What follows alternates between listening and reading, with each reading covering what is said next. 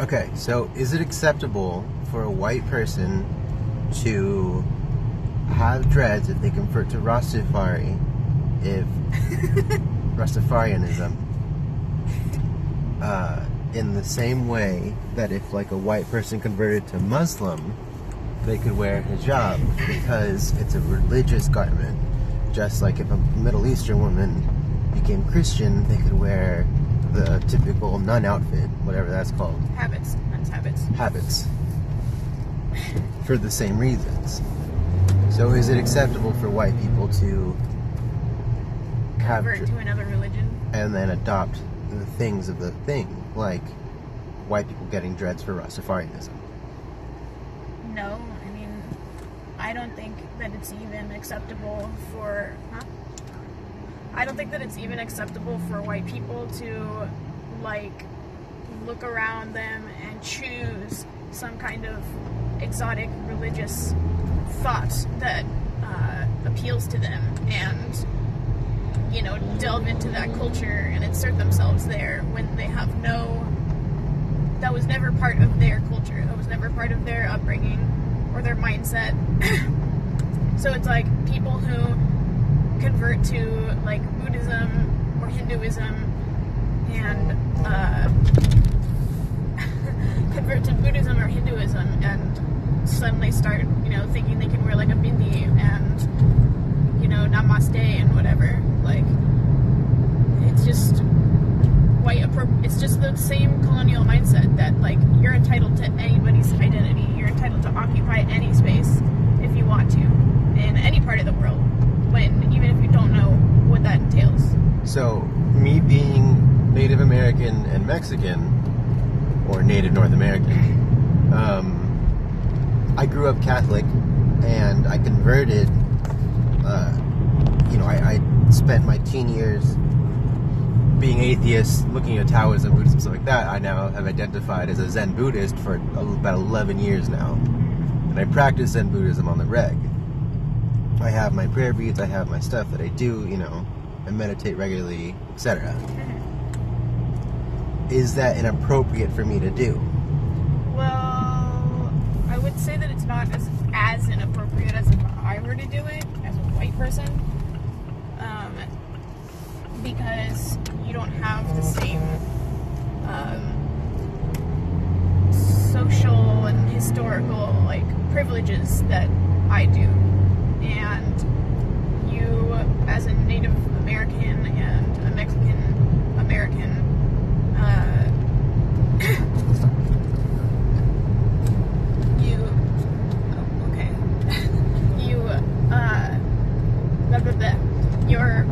you have a kind of like marginalized status that can benefit, I guess, in a way from learning about and observing other cultural rituals. But I still think that it's part of kind of because you did grow up in America, you know, and you grew up in white culture, you know what I mean? In Western culture, I guess you could call it, which is also kind of a fucked up term, but whatever. So it's like you still kind of have an advantage, and you kind of have a responsibility to not use that privilege to, I guess, co-opt, you know, other marginalized identities. So just being marginalized comparatively doesn't make it okay to appropriate other types of, you know, marginalized culture, I guess. What is it that defines appropriation versus, I mean, is the other aspect assimilation? If I, right. So either appropriate or assimilate? Right. There's that. And then there's like appropriating, you could assimilate. There's also, you know, a lot of people deal with it by being connected with their ancestral culture. You know, black people dressing more African, Mexican people celebrating, you know, and and getting really into traditional, Mexican rituals and dress and stuff like that. Chicano culture. Yes. And so some people do that, but I don't think that it's like, I think that there's a middle ground where you can create your own culture, because like modern rule is complicated, right? Like, it's not like we're bound geographically to any particular place, or and like, even as an anarchist, I don't believe in like the nuclear family and stuff. You don't have to stay with your birth family even. So like, if you have a chosen family who is, if you're Mexican and your chosen family is predominantly black, do you partake in black culture? Probably. Or do you create something new out of it, and it's kind of a mixture of Chicano culture and black culture and maybe the white culture that you grew up with, and stuff like that. You know what I'm saying?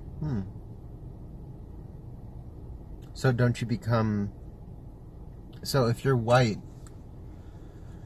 and you grew up in a black family... you get to do black things? That's the question, isn't it? I mean, you won't be identified... No. Like, you'll still just be a white person doing black things. Right. And unless people knew that background. Right, exactly. And that, to me, that's part of the problem, is that even when you're part of the dominant culture, you don't have a choice but to be aware of your place in that group, and to be aware of what the larger culture is and what it's doing. So, like, even white people who grow up in black families or in a black neighborhood or something, they know that they're white. They know that there are more white people than black people, and that they are treated differently than black people. So they do kind of have a responsibility, I think, to reject the impulse to really, really engage heavily in black culture, to Eminem the situation. What if... So, a big question that happens a lot with deportation, stuff like that, is things like when they say, send them back to Mexico because they're illegal or anchor babies or whatever, and they're told, their response is, I don't know what that culture is like. My culture. Yeah, I don't know what Mexico's like. Right. So, like, I don't, why would you send me back? I don't know anything about it. I'm from here. Right. So, in the same application to a white person growing up in a black family, all they know is that black family. And so even though they only know what it's like to be raised in a black... They're not raised black. I mean... Right, exactly. They're white people being raised in a black family. Mm-hmm. So... I mean, there will be parts of their psyche, that they obtained growing up that, like, they'll retain some level of black culture that they just don't know is black culture, I didn't know that a lot of the things that my silly granny said were Irish culture until I realized that not everybody's granny says those things. So, but I think it's a matter of, like, the scale of the bubble, like, a Mexican person who grew up in America, even in, let's say a Mexican neighborhood in America, and they have no idea about, how to live in Mexico, like, maybe they don't speak very good Spanish, stuff like that. It's my sister. They're in a much smaller bubble than, or I guess a big bubble. I don't know what that would be. A small bubble, I think, because they're surrounded by white culture. It's ubiquitous in their life. They don't have any choice to reject or accept it or to move away from it. and in a lot of ways their survival depends on adopting it, which is the nature of assimilation. Whereas, like, somebody who's white and grows up in a black family, like, of course they'll like I said, they'll have those things that they retain, but they don't have the same type of bubble. They don't have the same level of bubble that marginalized people do growing up within the dominant culture, because they are the dominant culture, you know, because they do see people who look like them on TV, and they see people who look like them owning businesses and, you know, holding political office and all these different things, you know. It's a lot of stuff a lot of ambient information that you get about people who look like you and who act like you that you don't even really notice, but it gives you a message in your head. That's why, like, when people talk about, like, Dylan Roof, who, you know, there were a lot of black people in his area, you know. He lived in freaking Charleston, you know, and he went to the church that he shot up. Like, he practiced with those people, and they accepted him, and, you know, they embraced him, and he still couldn't help but harbor this, like, toxic white attitude that was everywhere around him. You know what I'm saying? So, in the end, it was something weird, like, which is, huh? Well, he was trying to push Helter Skelter. Well, he also had, what they find with shootings like this is that there's a weird element of sexual frustration, and part of that is the whole cuck thing, right? Like, so he was an incel? Dylan Roof was an incel? Well, he probably was an incel, kind of. I don't know that he identified like that, but there was speculation that before the shooting happened, he had been pursuing this one girl, and that she ended up dating a black man. And so he kind of went on a tirade, you know, similar to the Elliot Rodgers thing of, like, you know, girls are bitches, like, you know, black people are stealing our women kind of thing, you know, really old-timey Southern, like, mythology. And it was shortly after that sometime, that he went into his church, into the church that accepted him, and killed 9 people that he knew. Like, they knew him personally. And, you know, why would you do that if you grew up, you know, so close to this culture? Because that culture it's not dominant over you. It doesn't hold as much influence on you.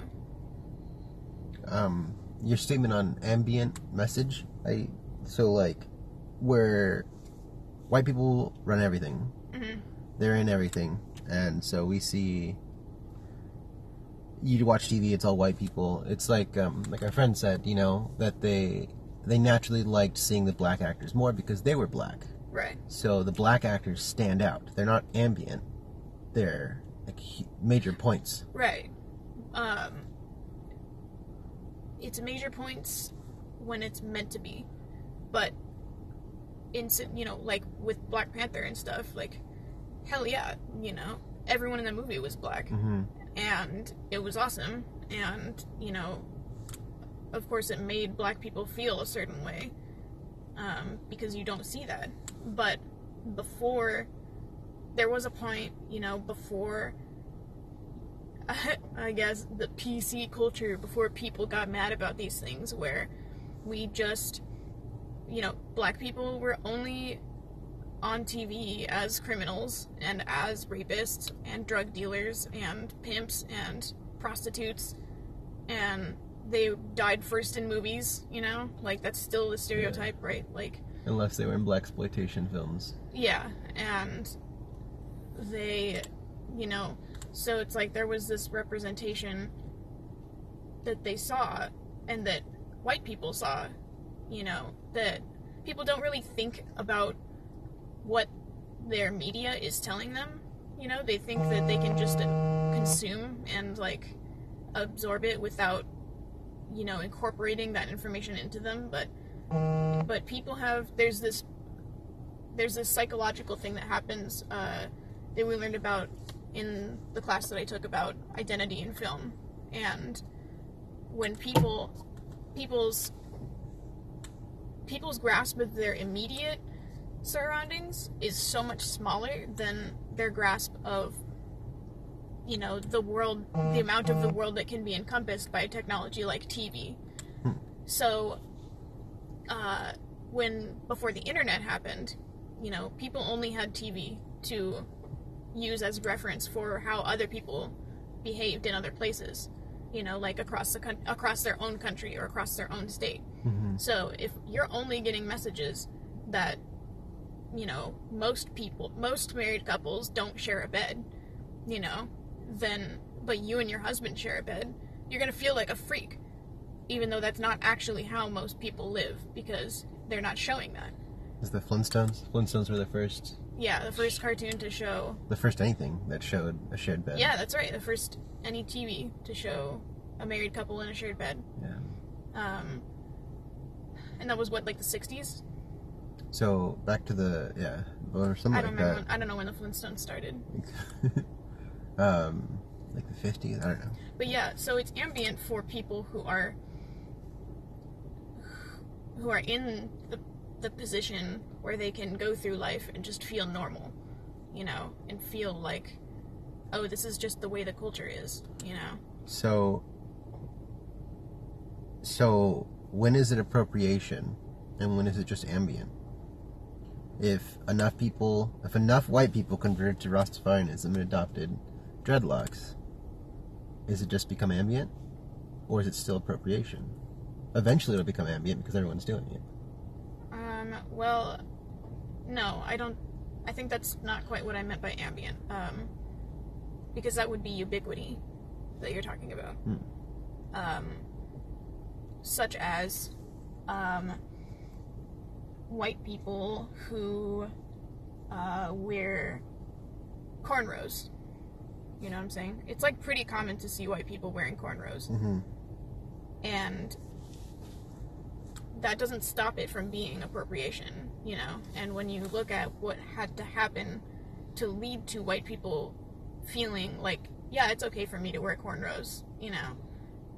It's really ugly, and it's really violent, and much in the same way that it's violent to consider to consider the violence that caused the need for Rastafarianism, you know, in Jamaica. Mm-hmm. And like as far as I understand Rastafarianism, it's a little bit like Zionism, kind of, in the sense of, like, you know, all Jamaican people are, you know, all people are united and all Jamaican people are united, and, you know, we deserve Jamaica, we deserve to be in Jamaica, and, you know, this is us, like, we are Jamaica. Mm-hmm. So for a white person to not only not know that, but to think that they have a place, you know, in that ideology that was meant specifically to empower Jamaican people, you know, in the midst of white violence, it's egregious to me, you know, regardless of how many people do it, it's always going to be violence, you know, it's always going to be a symbol of how, you know, we're entitled to any culture that appeals to us, any aesthetic that appeals to us, you know, anything to make us feel a little bit atoned for white violence. You know, it's like, if we get balls deep in Rastafarianism, you know, like, we're super down with black people, you know, like, we love black culture, and we love reggae, and, you know, stuff like that. But that's not what's happening, you know what I mean? It's like, almost, to me, it's almost white guilt. You know what I'm saying?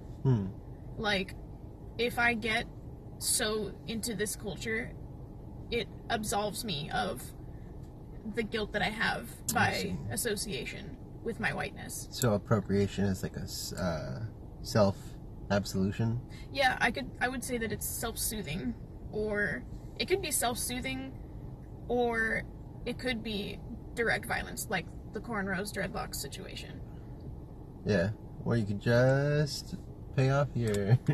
Wait, what is that? Steve Minchin, or what's his name? Up your vibrations with reparations. Yeah.